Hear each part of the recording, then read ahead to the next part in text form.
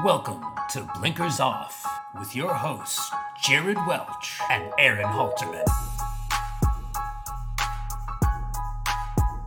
Welcome in. I'm Jared Welch. He's Aaron Halterman. It is Thursday, February 8th, and this is Blinkers Off. What's up, man? What's up? Good to be back, everybody, and another big weekend coming up. So, yeah, a lot to talk about this week for sure, right? I mean, there was a lot that happened last weekend, and it's a cloudy picture right now, and it's kind of fun. Cloudy is the most generous way of calling it right now, I'd say. Yeah. And you've said this as well, but we got to keep reminding ourselves that it is February, early February at that.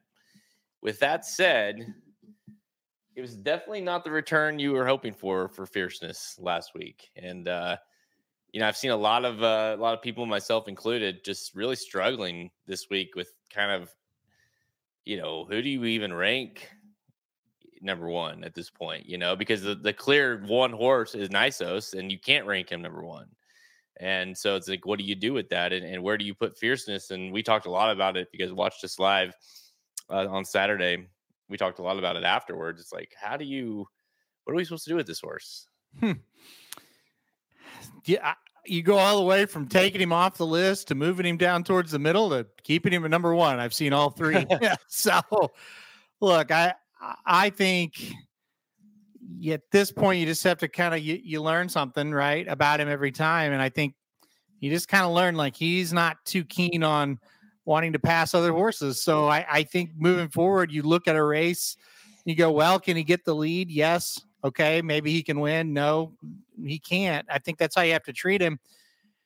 The one thing that if you singled him, why wasn't he on the lead? If they truly went 50 seconds for a half mile, he should have been like 3 or 4 lengths in front. Right. And so that's the other thing. It's like, you should have never found out that about him, and maybe they did it on purpose. Maybe they wanted to kind of try to rate him off of a horse and see what he would do. I mean, these are preps, kind of experiments for the big ones. How he was ever behind in that race is kind of crazy to me as well. But it is what it is. It's kind of wild right now for sure. It makes no sense. It makes zero sense what happened. Like I was talking to you about it earlier today. And even then it doesn't make any sense. But if Hades wins and it's like, Fierceness runs this really, pretty A to B plus run effort. Mm-hmm. And you're just like, damn, like that Hades just ran a huge race. Like the numbers come back like 94 and 95 or whatever, you're like, yeah, Fierceness maybe didn't run his top race, but he ran pretty damn good and he got beat. And then you're like, well, that's crazy. But you can at least kind of say, well, next race for Fierceness. Like he didn't totally not show. Yeah. But when you see the final time, when you see the numbers they got, when you see all that together, on top of the fact that he didn't even get close to winning the race. Yeah. It doesn't even it doesn't compute. It doesn't make sense at all. No. You can't come up with a logical reason for that.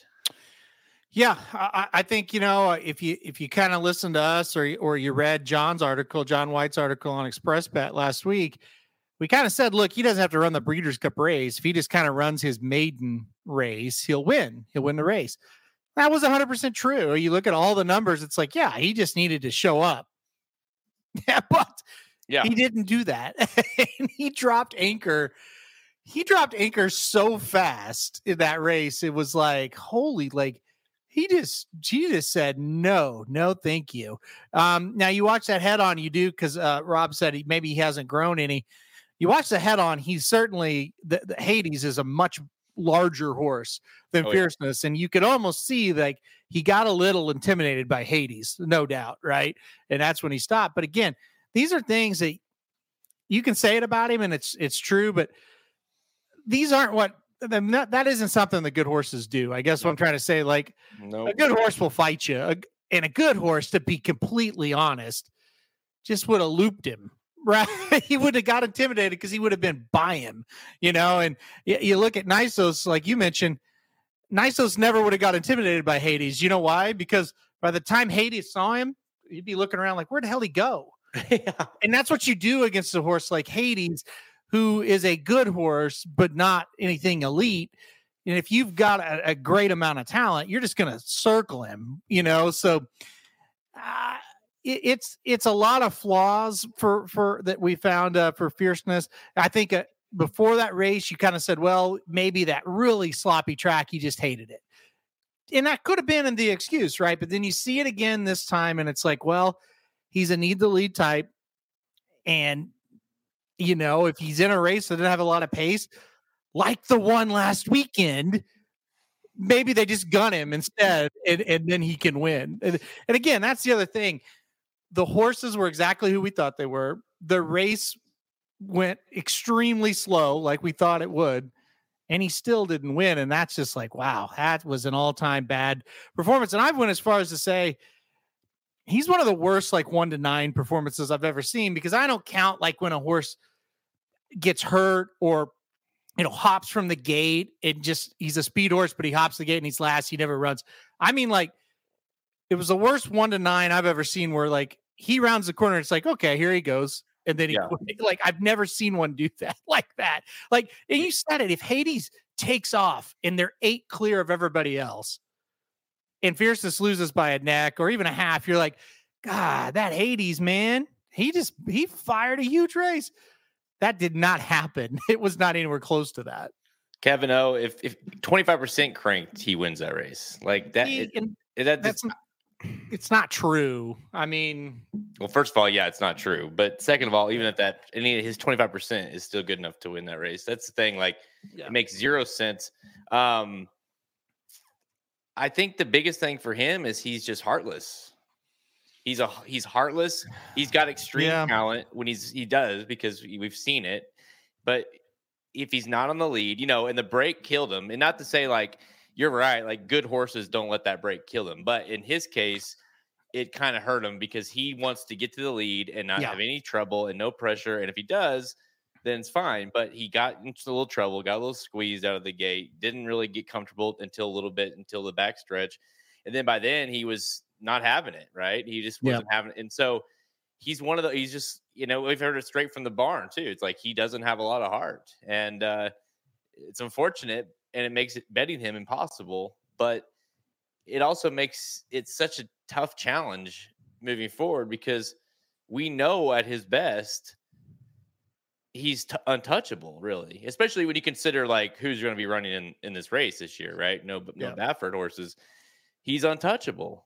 But at the same time, he can also make you look incredibly. You think you felt stupid betting Tapit Trice last year in the Kentucky Derby? Yeah. He'll make you look even dumber. Yeah, the Derbies are really tough. I'm not even thinking about it for him, but like, if you do want to think about it for a second, the way that Derby pace has gone the last few years, if it is anything like that, he will run last most likely. But you have seen Derbies where the pace is a little bit slower, and if he falls on the lead, maybe, I don't know, but he's going to be awkward from now on. There's no doubt. And you kind of said it, hey man, that break got him in some trouble, no question. However, if you go watch, and you said it, I'm not arguing with you, but if you go watch Nysos, he broke pretty poor in that race. But like you said, a good horse, we're not saying go down to your knees and your nose hits the dirt. We're saying a little stumble. It's kind of a little, wasn't all that clean. A good horse like that can recover. And it was like it took him till the backside to really get into his rhythm. That's how long it kind of took him. But again, you go watch the race, it's like up the backside, you're like, oh, he's really fine. He's not on the lead, but he is. He's just right there, and he'll probably just cruise, and maybe he wins by like 3 because it took a little out of him that first turn, but it was just nothing. There was no effort whatsoever when he needed to get going. So, yeah, I mean, it's not really shocking because you've seen him do it before, but it's very much like, wow, he's kind of a bastard, for lack of a better word. It's been a rough a couple of weeks, a week or so for Pletcher. Goodness, Yeah. he had two of what going into the day. You could argue, you could at least make a case that two of the best 3-year-olds running, and Born Noble and Fierceness on the same card, and neither one of them got really close necessarily to winning the races. And on top of that, then you have, someone mentioned Kevin. You saw, no Locked come this weekend. That, Locked was supposed to be a returning into the Sam F. Davis. And, for all we can say really is that it doesn't seem like we'll see him anytime soon. And so then there's that aspect. So it's like, and then he had, it just feels like we went from, with Pletcher, oh my gosh, like, you take your pick, like it's going to be, I can't even put my finger on which one or how many he's going to have in the Derby and which one's going to be his horse to who does he have that's decent, which is kind of weird, right? Well, Ryan was talking to me about this today. And I said, well, he's been counted out many times in February or even early March. And then you get to the race and he got 3 in there. So it's a pivot. There's no doubt. And it was a horrible weekend for him. I mean, I'm not trying to sugarcoat that, but he'll find some horses, I'm confident of it. I don't know who it is. He'll find them. But yeah, it was a horrible weekend. And, the Born Noble thing, for the way I looked at it, and we don't have any confirmation of this. This is just me watching the race. I really believe one of two things happened. He got injured, or when he switched his leads, he just got crossed up somehow, because he was running and doing everything about as smooth as you could do it. And he took a bad step at the 8th pole, and that lead went from 6 links to 2 links like that. And I really think he was getting ready to cruise to a nice win. And then, racing, something happened. I'm not saying it was a bad injury or anything, but some little something happened to him. I really believe that. So I don't know what you do with him next, and I don't know what you do with any of these horses that have disappointed for Pletcher next, Man, Kevin, you know what? We're going to find out.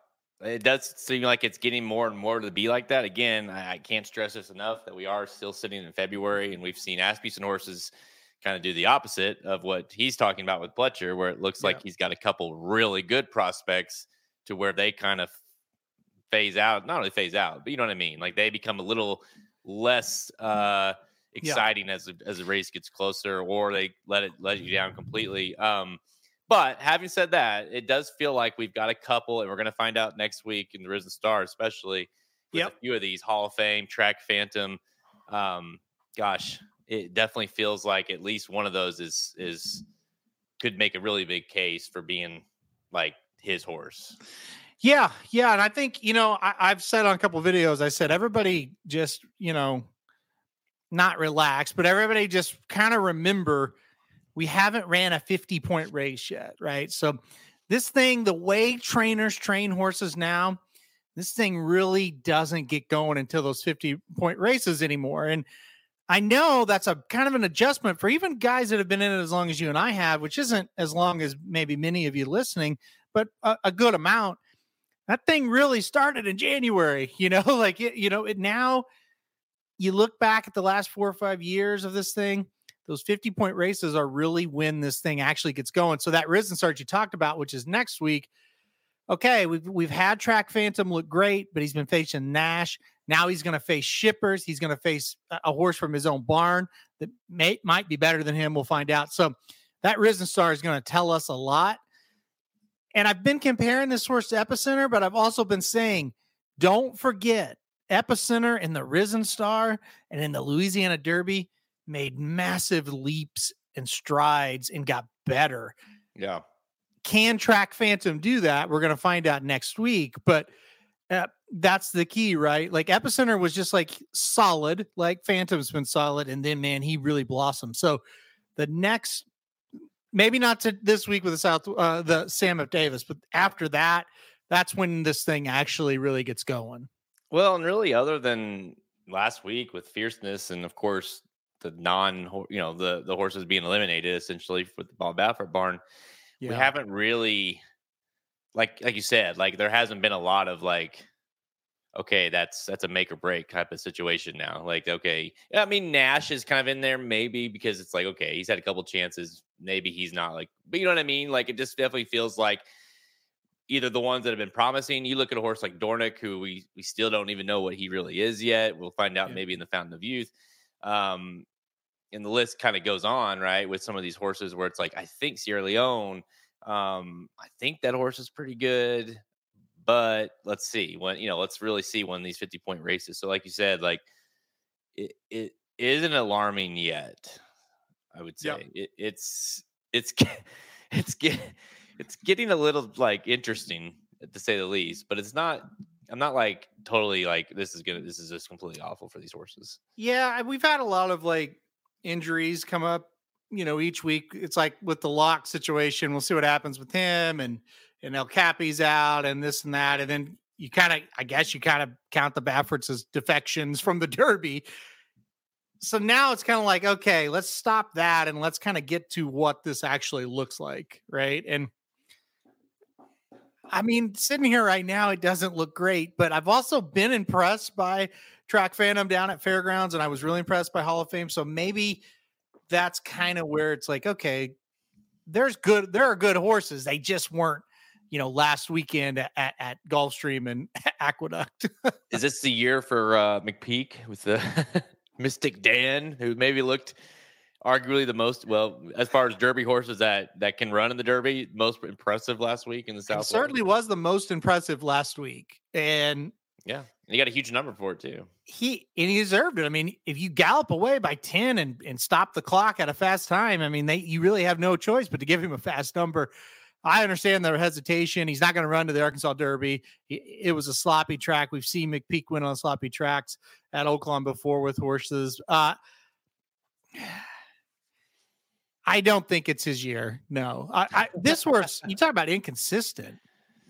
Go look at that horse. That horse is wildly inconsistent. So it's hard to know what you're going to get out of him.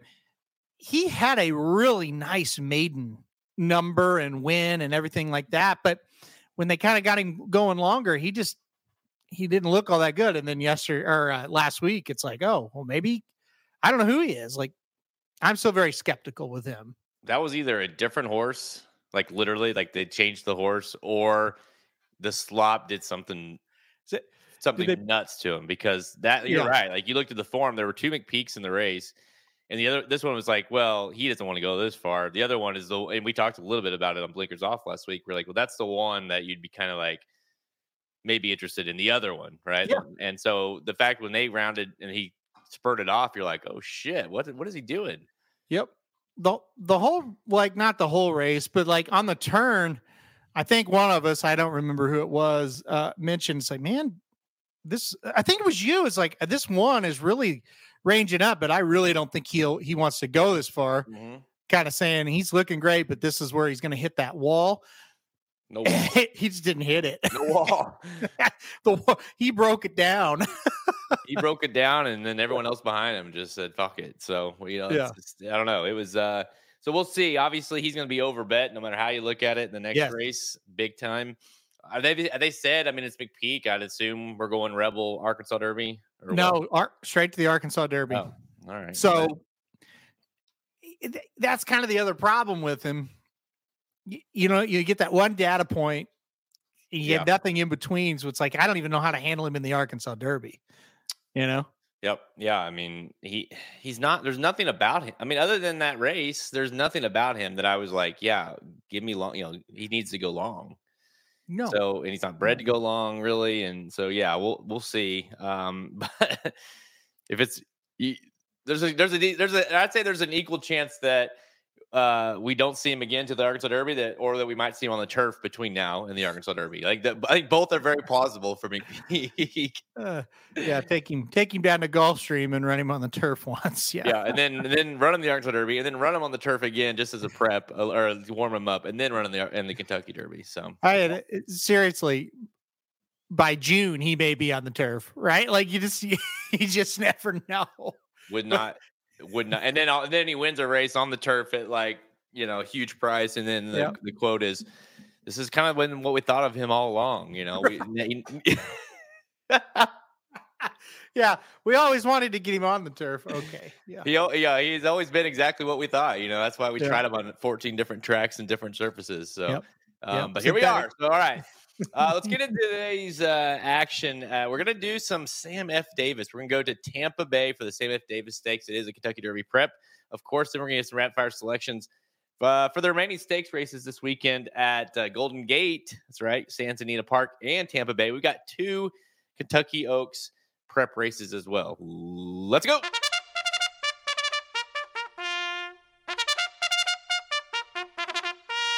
That Santa Anita Oaks race, boy. Bafford's got 2 out of the 5, I think, in there.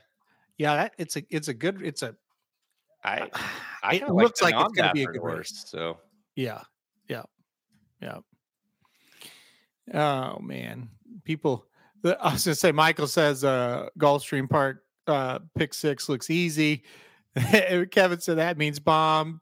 And CB said boring ass card at golf. That is sometimes though when you do get that weird like what happened today, like.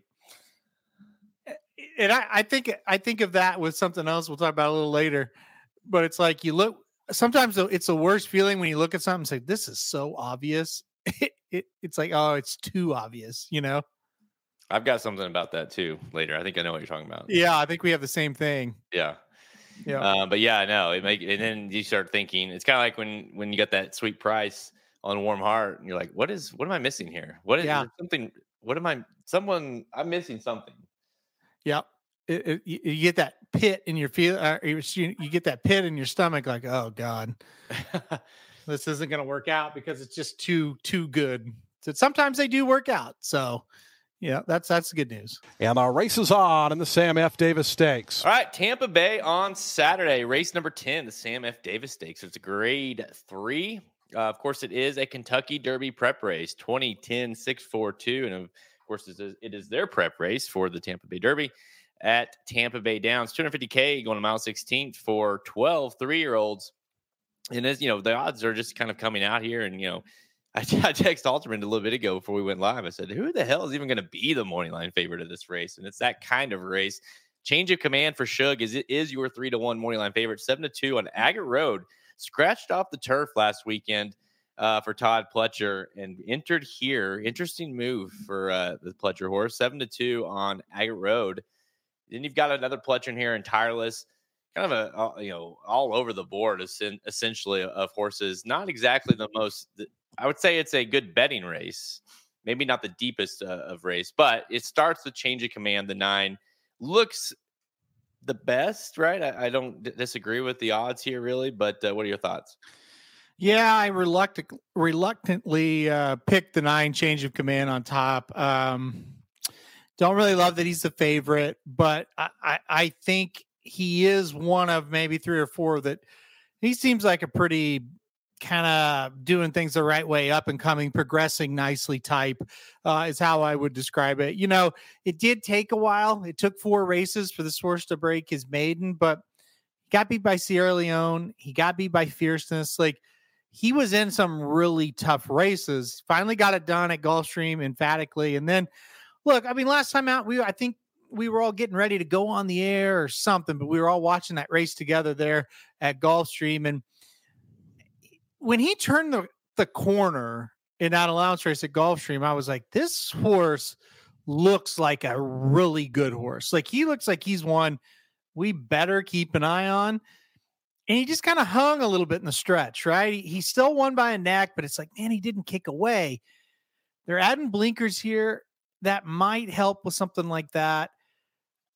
I just kind of think he's a little bit better than the rest of this group. So I went number 9, Change of Command on top. Yeah, I like the blinkers on move because there's really nothing about him that, he just seemed like he got a little more distracted late. But you're right. Everything about that race until that point was like, he visually looks really good. Mm-hmm. He's gone off the heavy favorite, the last 2 races.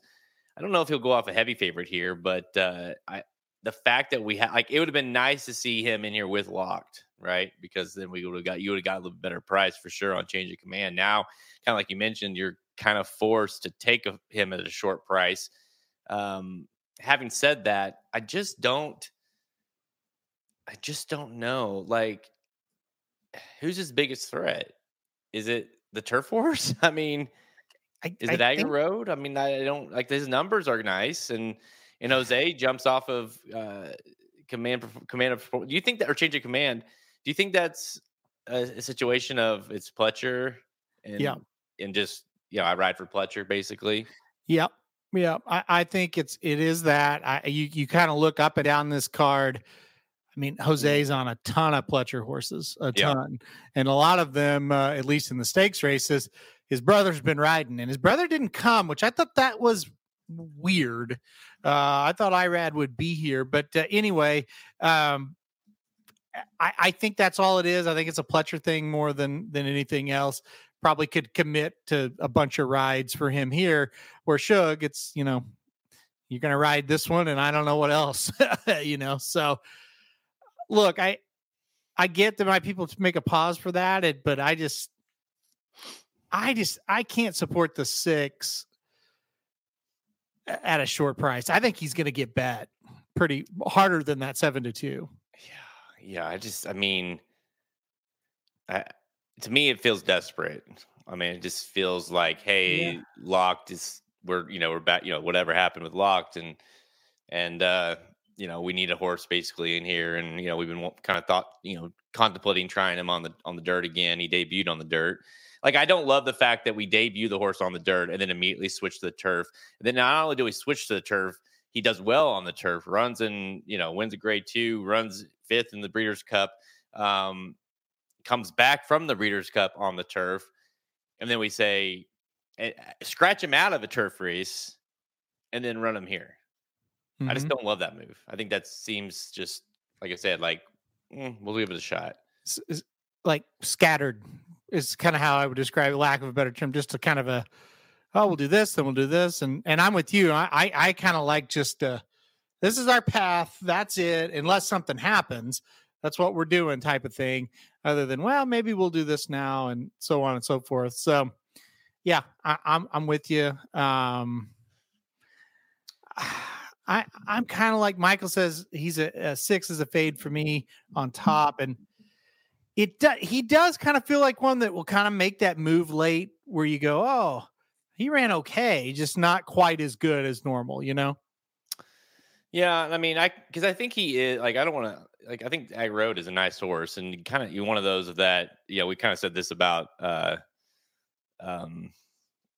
who was it? Not Locked. What's the other one? The one that was awful last week. The other Noted. Player. Who?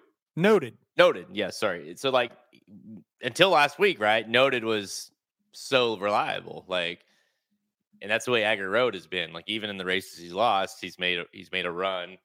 So you even on the dirt. So you got to. I would think he's just classy enough to. I wouldn't leave him off everything completely, but I am going to play against him on top. So let's talk about a few others, because I'm with you. I think Change of Command is the likely winner. Has the speed, draws outside too. So it's if he doesn't get to the lead, shouldn't hamper him. I mean, he's a horse that can kind of be tactical with it. Going distance is not going to be an issue for him, at least bred wise. And hopefully with the blinkers on, he'll be a lot more engaged later in the race. But let's talk about a few potential, because it is the Sam F. Davis. Let's talk about a few potential upsetters here. And I'll kick it off with the 11. Fulmineo, whatever. Breeders' Cup horse, right? Didn't run well in the Breeders' Cup, but the Pilgrim, who Agger Road beat that day, finished second. They came back, and now this is an example, Halterman, of what I would have liked to have seen from Agger Road, right? This is a horse that debuted on the dirt. I get it. But then after the Breeders' Cup, they've come back as 3-year-old and went straight to the dirt.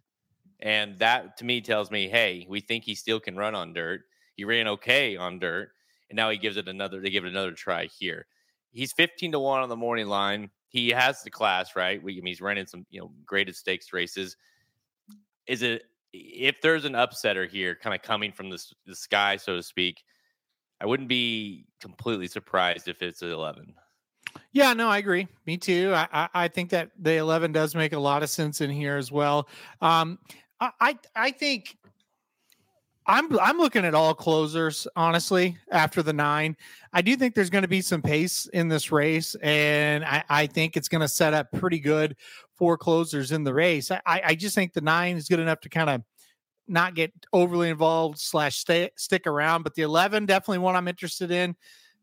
I thought the 2 for Todd Pletcher, Tireless, the other Todd Pletcher in the race, gets the local jockey Gallardo to ride. That was a good sign. He's another one. I think he's going to come from out of it. I think they're just going to let him come back and make one run. And so I thought the 2 made sense. I thought the 4, Crazy Mason, who beat the 11, made sense as well. So yeah, those are definitely 3 of them for sure that I'm looking at. That I'm not real confident they're going to get all the way up and maybe win, but I think these horses can make a run there from the back. Yeah, and I'm slightly interested, although I wish that we got a better draw with the 12 Ellison Meadows, just because this is a horse that, for Bill Mott, and you get Alvarado, but like this is a horse that hasn't lost yet. It's been really good, really, but they were both, Aqueduct, state bred type races, like not exactly, beating huge horses. Is stretching out. City of Light, I mean, I think the horse can get this far, but drawing this wide, and we know Bill Mott can win a race like this, and with horses that maybe shouldn't. But the outside post for me is going to be like he might. I just don't know if this horse is quite good enough to overcome all those obstacles. Yeah, I had some mild interest in the 12, but I was kind of with you. 2 sprint races at Aqueduct. Now we're at Sam Houston. We draw the 12. We're going 2 turns. We're facing open company for the first time. I think it's a good sign that Bill Mott brings the horse down here. I think it does mean that he likes this horse a bit, but there's a lot of question marks there. I do think he'll handle the distance. I'm not really worried about that, but I don't know. To me, it's a lot to ask. Pace presence, maybe, like drawn out wide. Maybe they just send the horse.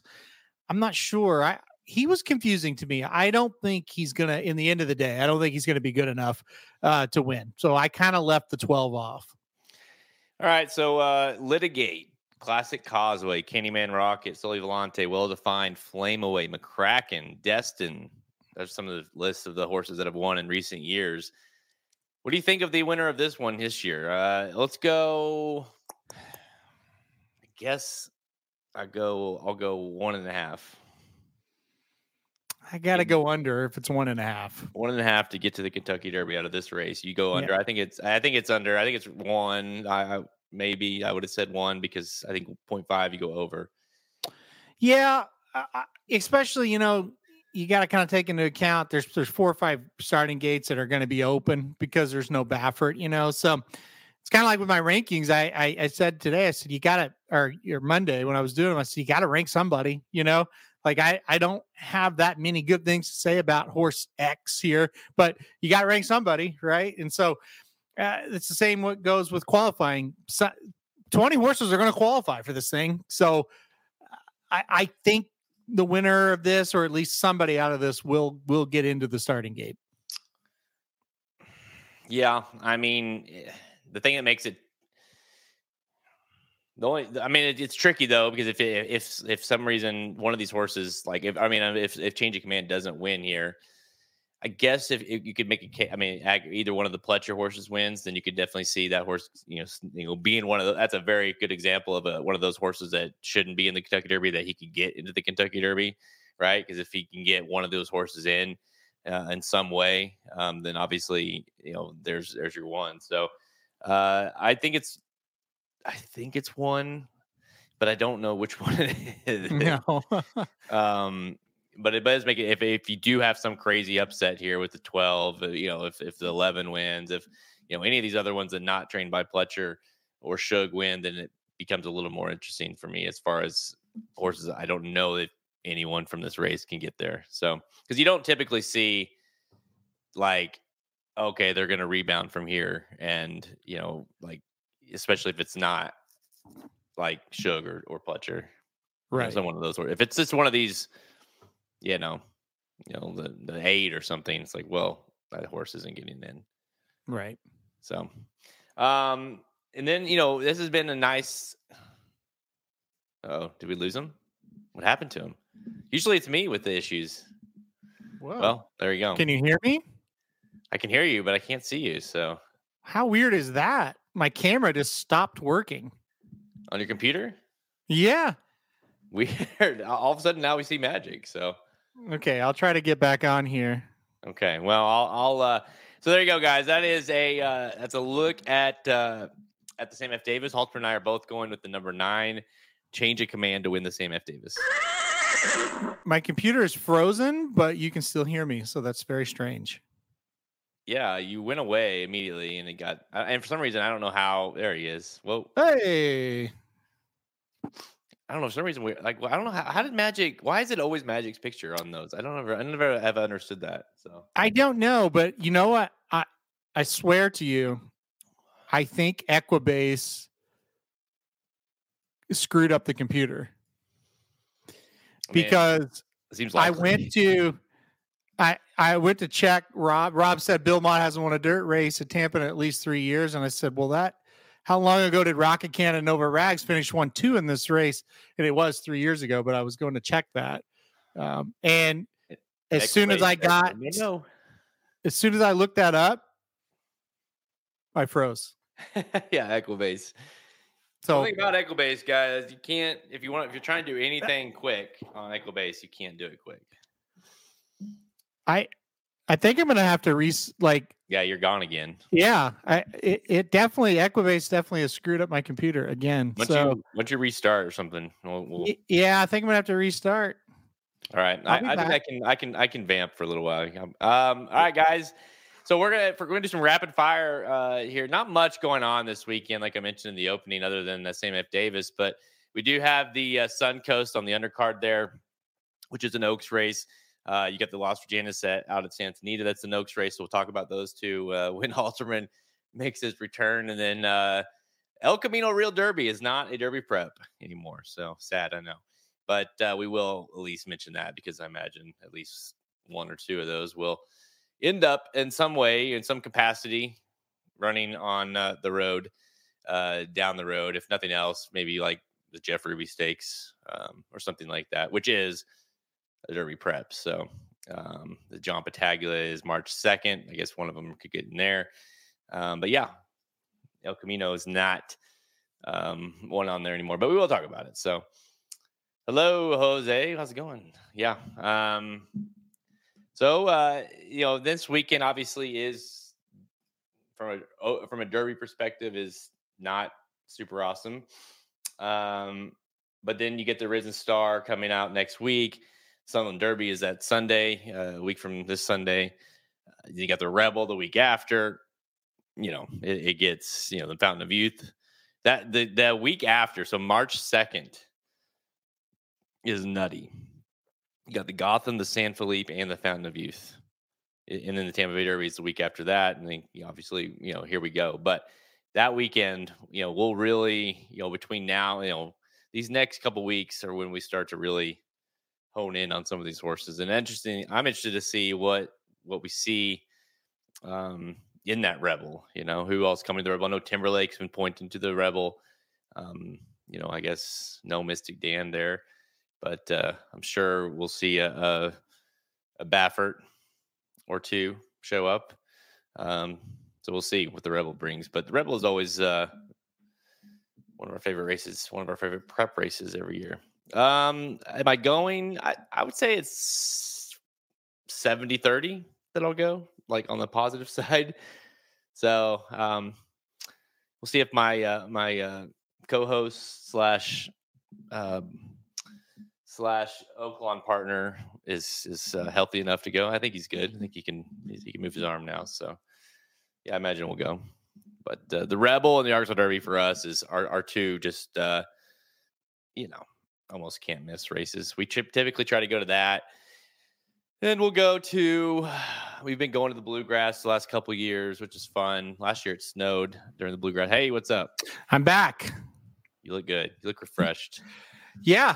I couldn't like that. I couldn't even get it to restart. I had to just turn it off manually.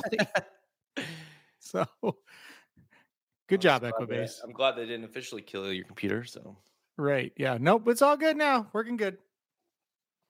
Shawnee was asking if we're going to go to the Rebel.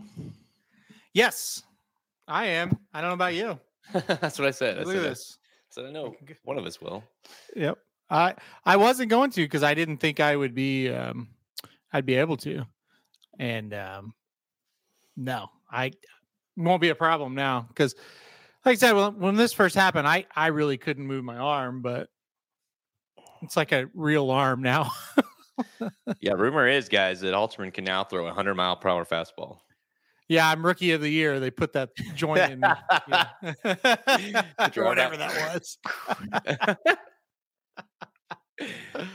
One more. Okay.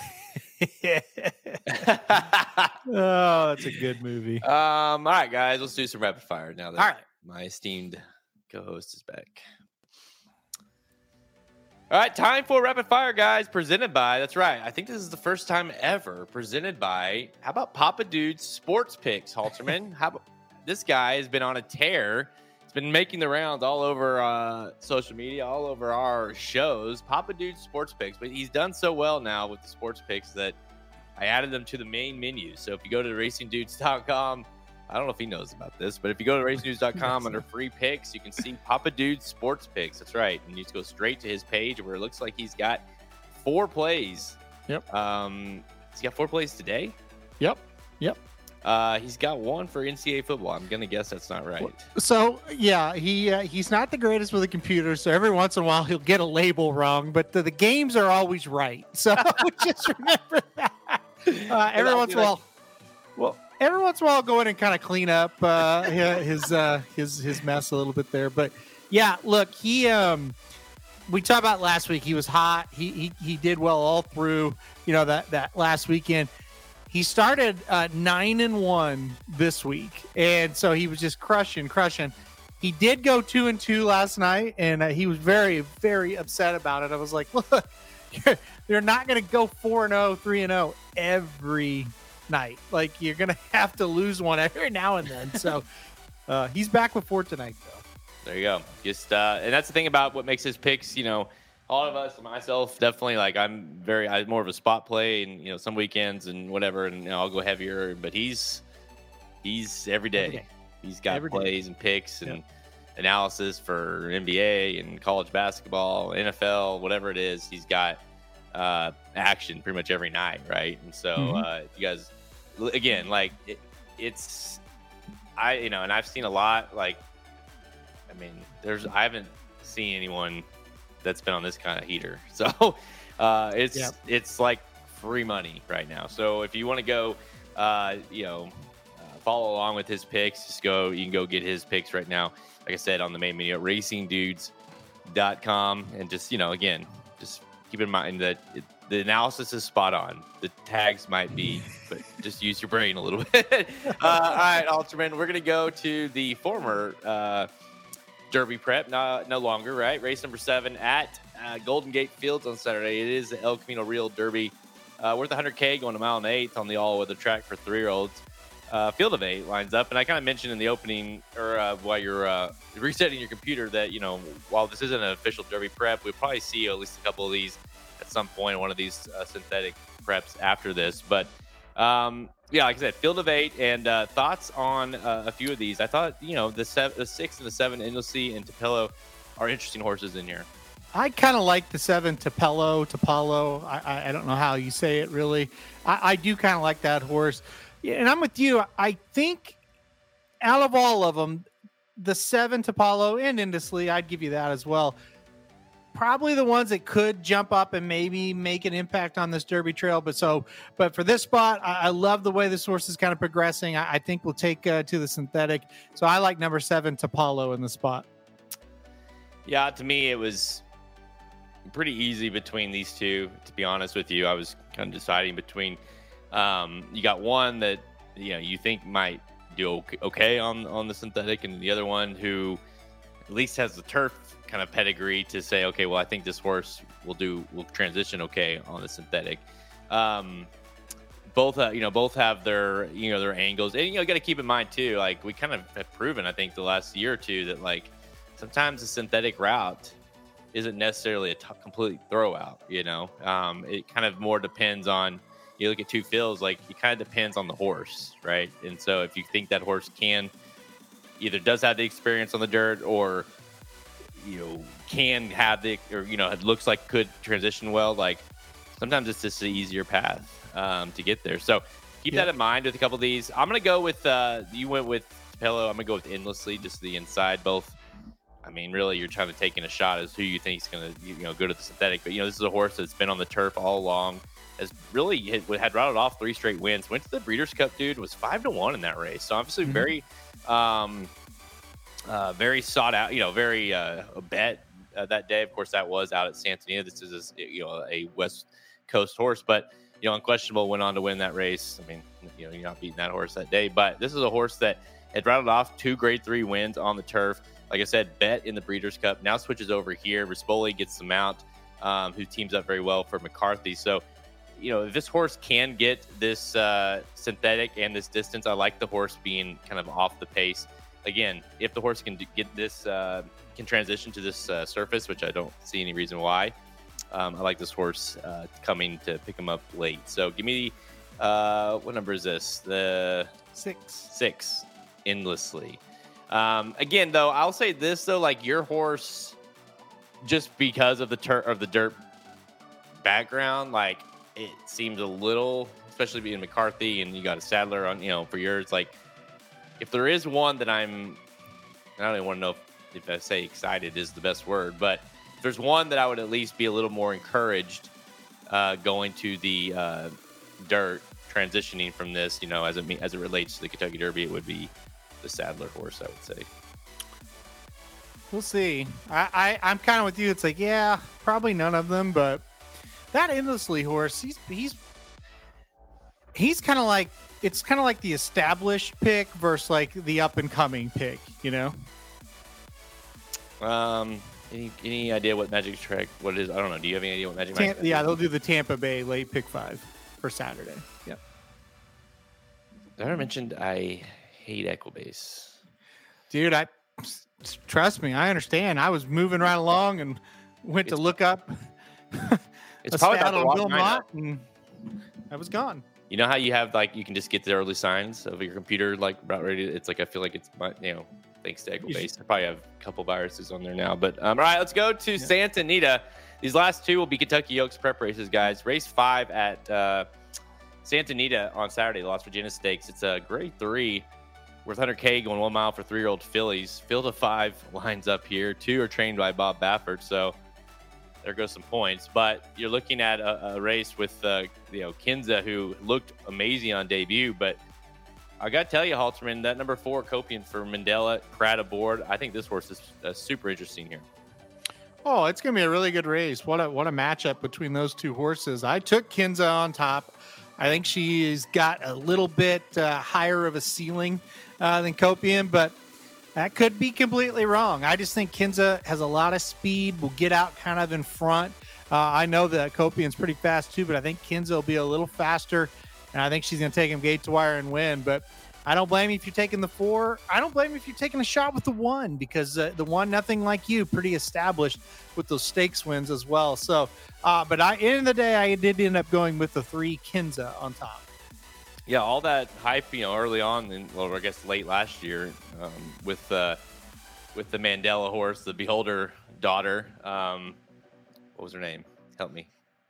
Oh, geez, I've already forgotten. I had it when I started to say that text. Oh, Tamara. Yeah, Tamara. Yeah. Now, you have this horse who might be, well, obviously is better because she's not running, but daughter of Omaha Beach. This is a horse that you would feel like going longer would not be quite an issue. But you're right. I think the 3 is the concern. Like, well, how far out will she go? And as far as how much of a lead will she get on the 4? But I like the fact that Pratt stays aboard here. Pratt, riding for Mandela, just been crazy good.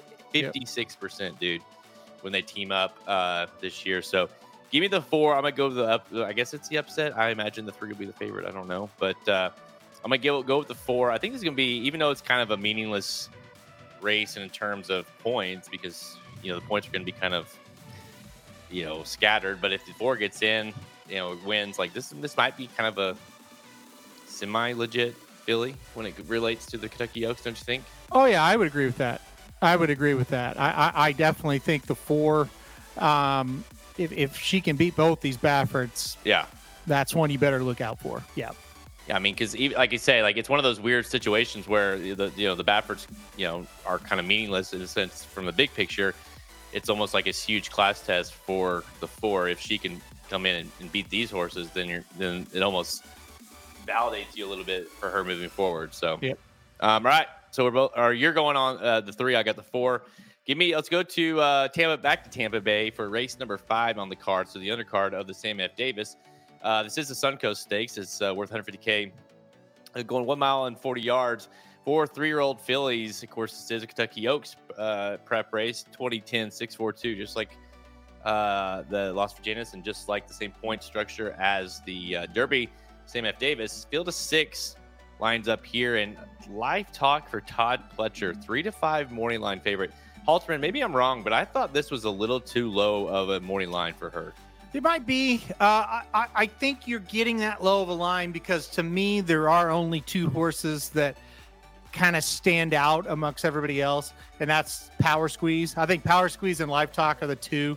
Yeah. So it may be accounting for the fact that maybe those 2 are the only 2 that are really going to take money. The rest of these probably not as much. So, look, I don't know what the odds are going to be. That kind of will probably dictate how I play it, but I do think Live Talk is going to win this thing. So I did put number 4 Live Talk on top. I really liked last time out. She showed kind of that she could be up towards the front, and she set the pace last time, but it was slow. But, still, her other races, she kind of got a little too far back. If she can just kind of get up towards that front, I think she'll outfinish him. So I went number 4 Live Talk on top. Yeah, I mean, I'm going to because, a couple factors, but mainly because of what the price I believe is going to be on the 4. I'm going to go with the 2 Power Squeeze. Yeah. I do think that the 4 is dangerous after that last race, kind of showed a different dimension there. The 2 will be able to sit off and come late, if at all, I guess. But this is a horse that, has ran well the last 2 races. Took a second to break the maiden. Once she kind of figured it out, that last race was visually really nice, and the numbers came back really nice. I like the fact that this is a horse that made that big impression at Gulfstream Park last out. Now comes to Tampa, and you get Delgado, who's been has ran really well here at Tampa here as of late, and Centeno. With those 2 combined, it's like a 40% percentage there. So give me the 2 on the upset over the 4 Live Talk. Cut and dry as you can do rapid fire, I think. Yeah, there's just not a ton to talk about today. Not a ton to talk about, but it is Super Bowl weekend, boys and girls. Yep. I figured that'd be the subject. Are you guys? What time are you guys going live on Dudes Bet 2? Yes, 2:00. 2:00 Central. So if you guys want more content as it relates to the Super Bowl, obviously make sure you guys stick around and tune in for not just the Magic Mike later on this afternoon, but at 2 Central Time. Halterman and his dad talking Super Bowl. Yep. And maybe some on-course lessons about how to put in picks. not what to pick, but how to put them in. 2 different things. You probably that ship's probably sailed, hasn't it? So the other day he did like 8 games on Saturday, and one of them was 7 NCAA basketball, 1 NCAA football. And I said, who's playing football? And he goes, oh, they'll know what I mean. So it's like, okay, yeah. I love how he knew he knew what you're talking about. He knew the mistake, but still was like, yeah, they'll figure it out. He probably doesn't know he can go in there and edit it. So, oh, geez. Well, yeah, we all know like what it is to have a parent or whatever, an older person that in your life that's just like, what, technology has bypassed you, and you either can choose to try to teach them, or you just say, you know what do you need done? Okay. Yep. And I'll do it. So he messes with the units sometimes, and it's like, I don't think he meant to do that, type of stuff. So, It's just, it is what it is. You just, but the thing is, he wins every night. So people don't seem to care. And one guy was complaining once, and I wrote it back. I said, look, dude, he's 71 years old. Like, so he labeled it NCAA football. Okay. Like, I think that Manhattan versus Fairfield is not NCAA football. Yeah. Come on. So, yeah. If you can find that game in football, then I'll get, then good job. Yeah. In February. But I think most of us with the brain know kind of what he's actually meaning. But yeah, it is pretty funny. Just like I said, it seems like I've seen football on there occasionally. Yeah. Oh man. All right, guys, that's all the time we have. Check us out at racingdudes.com for our free picks and our premium selections on our products page. Click the Get Racing Dudes premium button at the menu at racingdudes.com to learn more. Remember to check out the best bets, including Papa Dude, we just talked about, who's on the main menu there. So if you want to tag along with some of his plays, of course, if you're looking just for horses, we got that covered as well, all on the best bets page. So make sure if you guys haven't checked out the best bets page, it's just kind of a way for you guys to kind of, myself, Halterman, Magic, whoever you like to tell, like you say, okay, who are they actually playing today? Yeah, there's 100 different picks on the website. These are the picks that they're playing today. So it's a good way to kind of hone in on some of the picks. But again, we're on Twitter at racing_dudes, Instagram, Facebook, and TikTok. You can find all episodes of Blinkers Off by visiting our podcast page here on racingdudes.com.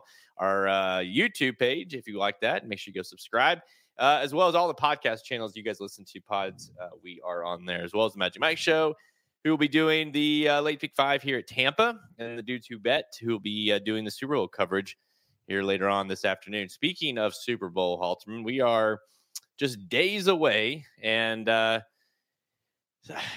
fortunately for me, it's become tradition for me to kind of like, I basically, after we win the AFC Championship, I kind of check out of football for a good week and a half, just because I can't, if I focus on it too much, I stress out. So I just kind of put it off. I don't even think about it.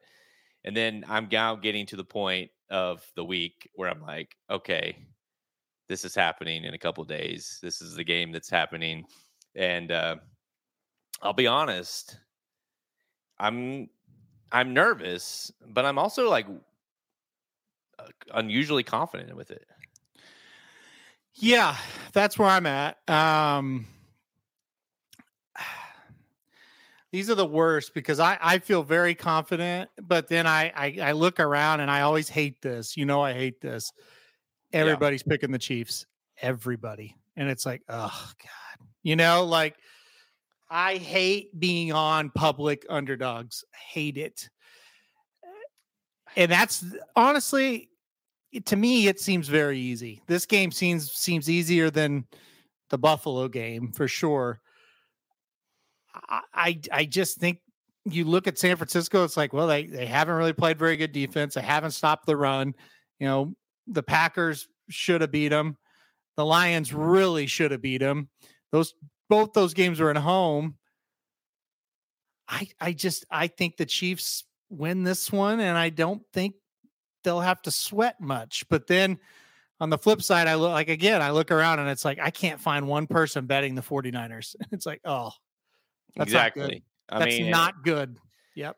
Here's the thing that I'm having a hard time with from a betting standpoint, and yourself included, because you were on VSiN earlier this week talking about as the Racing Dudes Chiefs fan. Hold on. Can I say something about that real quick? Yeah. Because this was hilarious. So they asked me to be on, right? And I said, whatever. Okay. Yeah. I didn't know they asked me to be on because they thought I was a Chiefs fan. So I'm sitting there, I'm getting ready to come on, and Patrick goes, and all right, here's one of the biggest Chiefs fans we know here, friends of the show. And I'm like, okay, I have one segment. I have 11 minutes. And really, that means I have about 7 minutes to actually speak because the other guys are talking too. So I had to I was thinking in my head, do I correct this and it take up 2-3 minutes of this time?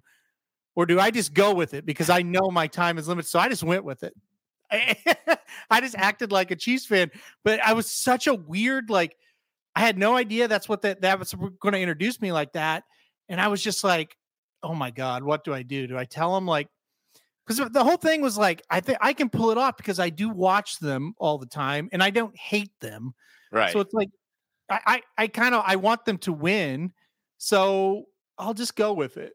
And I didn't know if that was the right decision or not, but it was the decision I made. So I'll be real honest with you. So the way this transpired for me was on whatever, I think it was Monday. I got a text in the middle of the afternoon from our boy Patrick at Beeson, who you were on with. And it literally said, and again, I guess I still right now I don't know what it meant, but he said like, haha, I'm messing with you. You're the best. Thank you.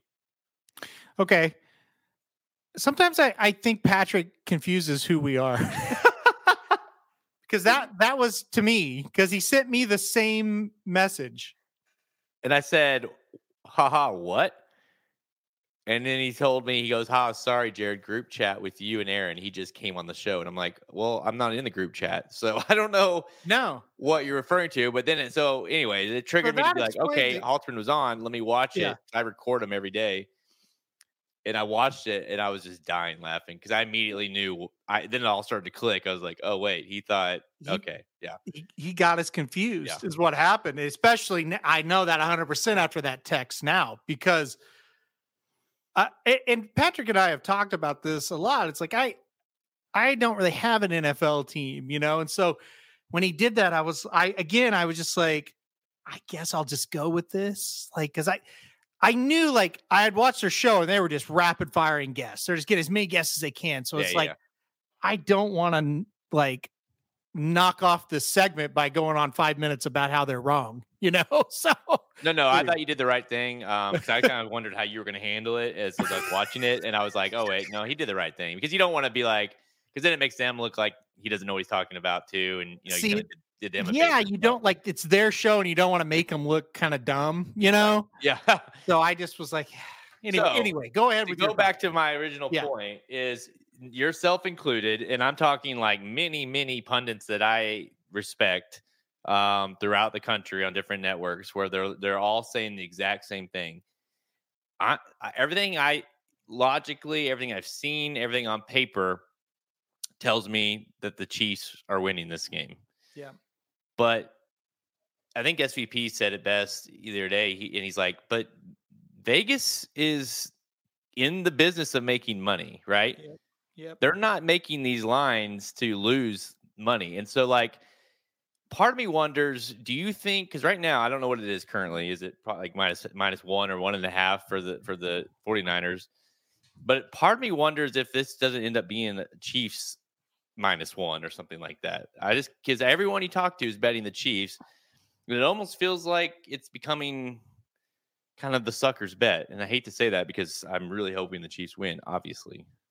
As an experienced gambler, it feels like the sucker bet. Yeah. Like that's what the SVP was like. He's like, listen, I'm picking the Chiefs to win the game. But my bet is by the time kickoff comes, my bet is most likely going to be the 49ers.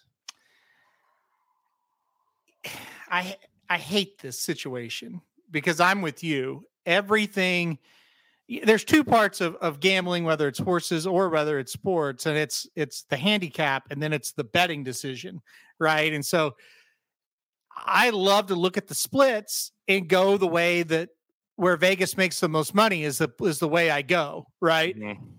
And that is totally San Francisco. Like it is stacked right now where Vegas is going to be rooting for San Francisco, folks, unless there's some kind of massive change the last couple of days, which could happen.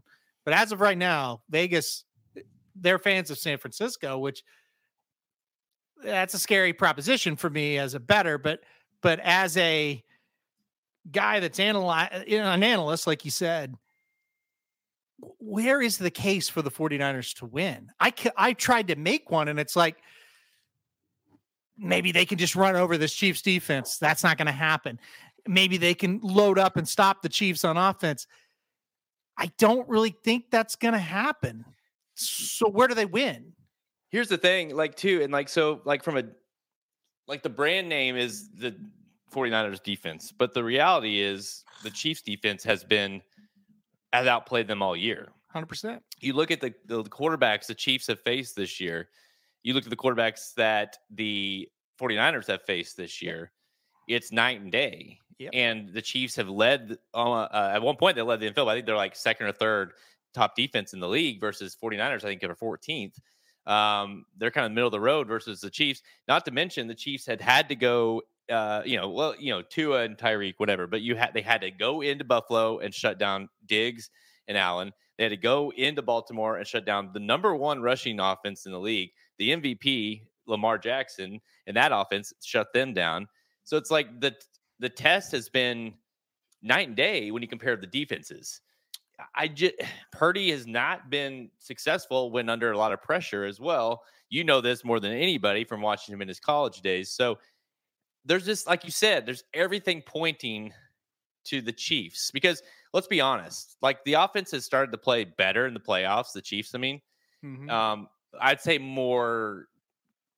What do you want to say? More like the ball they've played in the playoffs has been a lot more in relation to how well their defense is playing, if that makes sense.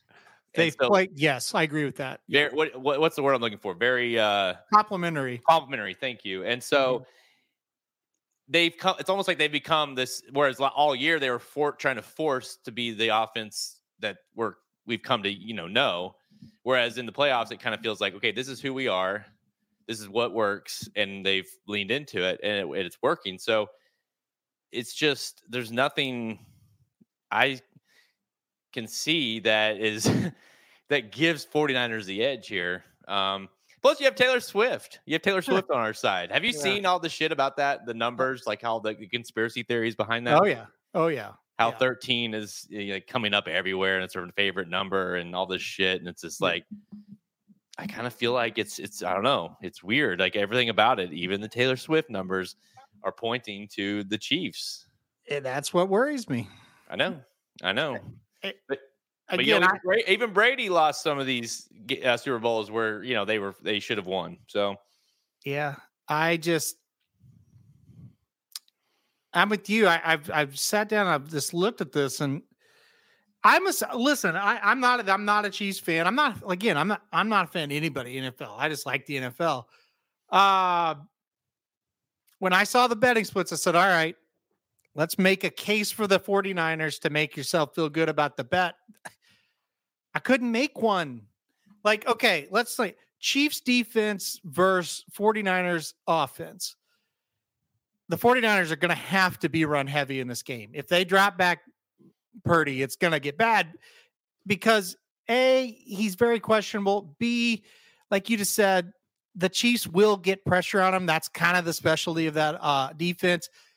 And if you get pressure on him, you're going to turn him over a couple of times, and they just can't afford to do it. They're going to have to lean on McCaffrey in this game, and maybe he is enough. I don't think so. But again, you look at it and go, I think the Chiefs can reasonably stop the 49ers the majority of the night. So, okay, let's say the Niners get 20 points in this game. I just don't see a world after watching the 49ers the last half of the season and the first two games of the playoffs, how they're going to hold the Chiefs to that. They can't stop the run. They're pretty sketchy against the pass. The Chiefs offense isn't what it was, but it's good enough to be able to score on this team. It's a lot of red flags for me for the 49ers, with the one giant green flag is, hey, idiot, everybody's betting the Chiefs. Bet the 49ers. That's the only case I could make for them.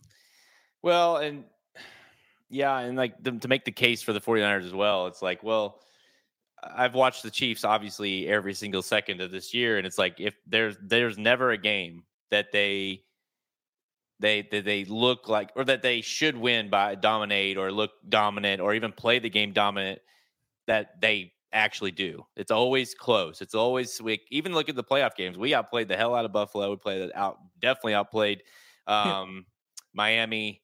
The Ravens game, was more a lot of defense, but still, like, all those games we outplayed them, and yet every one of them was close because we just don't pull away. So if you're making a case for the 49ers, you say, well, I mean, shit, they all it takes is it's Super Bowl. And if we keep this game close, I mean, it's just going to take one big play or two for them to swing it the other way. So the Chiefs need to need to do something they haven't been doing, and that's like actually, pull away. Yeah. But let me just say this to any of this is the last thing I'll say, and to any of the 49ers faithful or anyone that's betting against the Chiefs or hates the Chiefs or talking, because there's a lot of that, it seems like as we become the villains in the NFL over the last couple of years. Like, and this is just as an advice, like all the shit talking and all the booing and saying this, like I'm just saying, like, it's feeding the Chiefs. So you're only hurting your chance. And I get like some Joe Schmo is not going to, like, Mahomes does not hear you, but it like all the chatter of the villains and all, like they love it. Yeah. Like even Mahomes is like, I love being the villain. Kelsey obviously loves being like, this is only helping them. The more hate that they're getting towards like the fan base and, like, oh, they always win. It's like, so, but I guess my point is like, it just kind of amazes me that these people keep leaning into that. Like, these guys, I hate them. They're the worst. Like, they cheat, they get all the calls. Mahomes whines. It's like, I mean, you're not making it any better. You need, what the problem is, you need to like them, because then that's when they'll let you down. So, yeah. No, I agree. I don't understand the hate really for them. And again, I think it's just because they're good, Yeah, I mean, listen, Truth, it's the same way. And welcome. Hey, welcome. I hadn't seen you in the chat in a while. That is true. But look at, I'm not like everyone was that way with the Patriots, right? I mean, you either were with them or you hated them, right? Yep. And it seems like no matter in Alabama, same thing, where you have those teams, and if they're up there at the top, everyone hates them. So, yep. And that's all this is, because they're, people try to villainize Mahomes. It's really fascinating. Yeah, it really, really is. It's just like, yeah, this guy literally does nothing wrong ever. Other than have his dad and his brother, but other than that, that's it. It is awkwardly, I don't know what the word is, but it is awkward that he is surrounded by so many idiots, not so great people. Yeah. And he is who he is. Like, his dad obviously has got problems. His brother is an idiot. I mean, but he's not that way. So he really has. If you can, this is like, what was that? His dad's third DWI. His brother basically has had all kinds of issues around him, and yet, I mean, there probably isn't a more pristine dude in the NFL as far as like that. When you talk about that high caliber of a guy than Mahomes, it's pretty remarkable, really. Yeah. Truth wants to know, I have a question for you guys, since I haven't been keeping up with the 2-year-olds that are now 3. Are there any standout Phillies this year?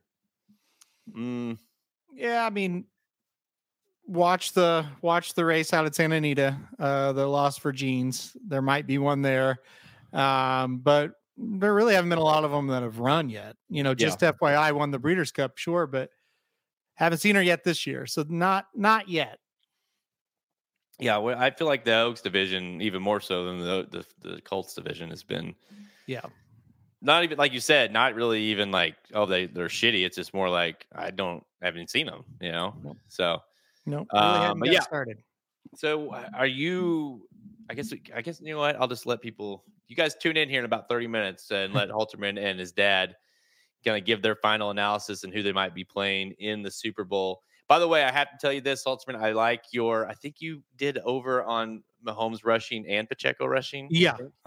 Which I think the Pacheco one might be a little shaky, just because that one feels way too good, but I think the Mahomes one is hitting 1,000%, because he's gonna, like, that's just what he does in big games. So yeah, and the numbers are low. Like, his is 26.5, talking about Mahomes, and then Pacheco was like 67, and they're like, I can't pass that up. You just can't. He should hit that. He should, but we do know how that goes with him. Here's the thing, but like, Mahomes will likely have at least one 20+ yard run in the game. Alone, like one of them. So I feel like, just out of because we all know with his feet, he gets out of the pocket, either makes a play or he takes off. We've seen it. It really feels like every big game he does this. He uses his feet, and so he's kind of a low. I know he's a very under the radar type of runner. He's not fast, but he's he just knows how to avoid sacks and knows how to. He just gets a ton of yards after when he runs with it. I've told you, and you argue with me. He avoids so many sacks, it's insane. You're like, it's offensive line is great. Look at these sacks. It's like, dude, if they had a normal quarterback, they would be giving up a ton of sacks. He is a magician with running the ball. It's incredible. You watch him, and it's just like, even if it's like he throws it away, it's like, how did he get out of that? Oh, I know. I think he's a tremendous runner. Yeah, and he's well, I know this on Madden. He's way too fast on Madden because Cohen thinks he can run with him every time, and the other night we were playing. He got a 90-yard touchdown with him. It's just like the dude's untouchable. I think they went a little overboard on Madden, but still, I don't know. He's pretty fast. By the way, Cohen has officially beat me at Madden. Oh, nice. That's good. Not like, hey, I'm gonna try to no, he beats me. So you have to try to beat him, basically. I'm I went from hey, let me make I won't tackle him this one. I'll let him. And now it's like I'm shoving it in his face, be like, yeah, that's right. It's a competition now. That's great. I know, but it's pretty impressive, and I love watching. And he's become I would say Madden really, but just in general, he knows I just seeing the level of we started off with okay, I'll pick the play for him, give him the controller, and I'll say, hey, press X and press X to hike it, press X again, whatever. Yeah. I don't even I don't do anything. He literally I'll line up, he'll be like, oh, I know what you're doing. He's damn it, he's getting it, which is cool to see, right? That is, it's when I was playing with my nephew when he was probably a little older, but when it clicked, I was playing with him one day and I was like, oh, he knows the plays, it's 2nd and 12 and he's running a screen and it's it's like, okay, yeah, he's figured it out. So that is kind of fun when they start to do it themselves, Well, when we're watching the game, live, the real game, I'll be like, hey, it's what do you think what would you run here? Just to see what, he'd be like, I would give it to Pacheco or whatever. Yeah, we all say that, right? Yeah, I've been saying that all year. Yeah, he but his one weakness in the game is and if I really want to hone in on if I could control a linebacker or something, I usually know he loves himself some Rashee Rice more than I do, I think. And so I was like, dude, you got to stop throwing it to him. I'll have 3 guys on him, Yeah. But it's pretty cool to see. That's fun. That's awesome. Yeah. All right, guys, that's all we have. Again, this weekend, we got the Sam F. Davis this weekend, and then heads up because it gets really going next week with the Risen Star, and goes on from there. Good luck to everybody that's betting the Super Bowl. Good luck to my Chiefs, and good luck to everyone betting this weekend the ponies. All right, guys, I'm Jared Welch. He's Aaron Halterman. See you next time. Thank you for listening to another episode of Blinkers Off. Join our horse racing community at racingdudes.com and follow us on Twitter at racing_dudes. Want to make money betting horses? Bet with the Racing Dudes.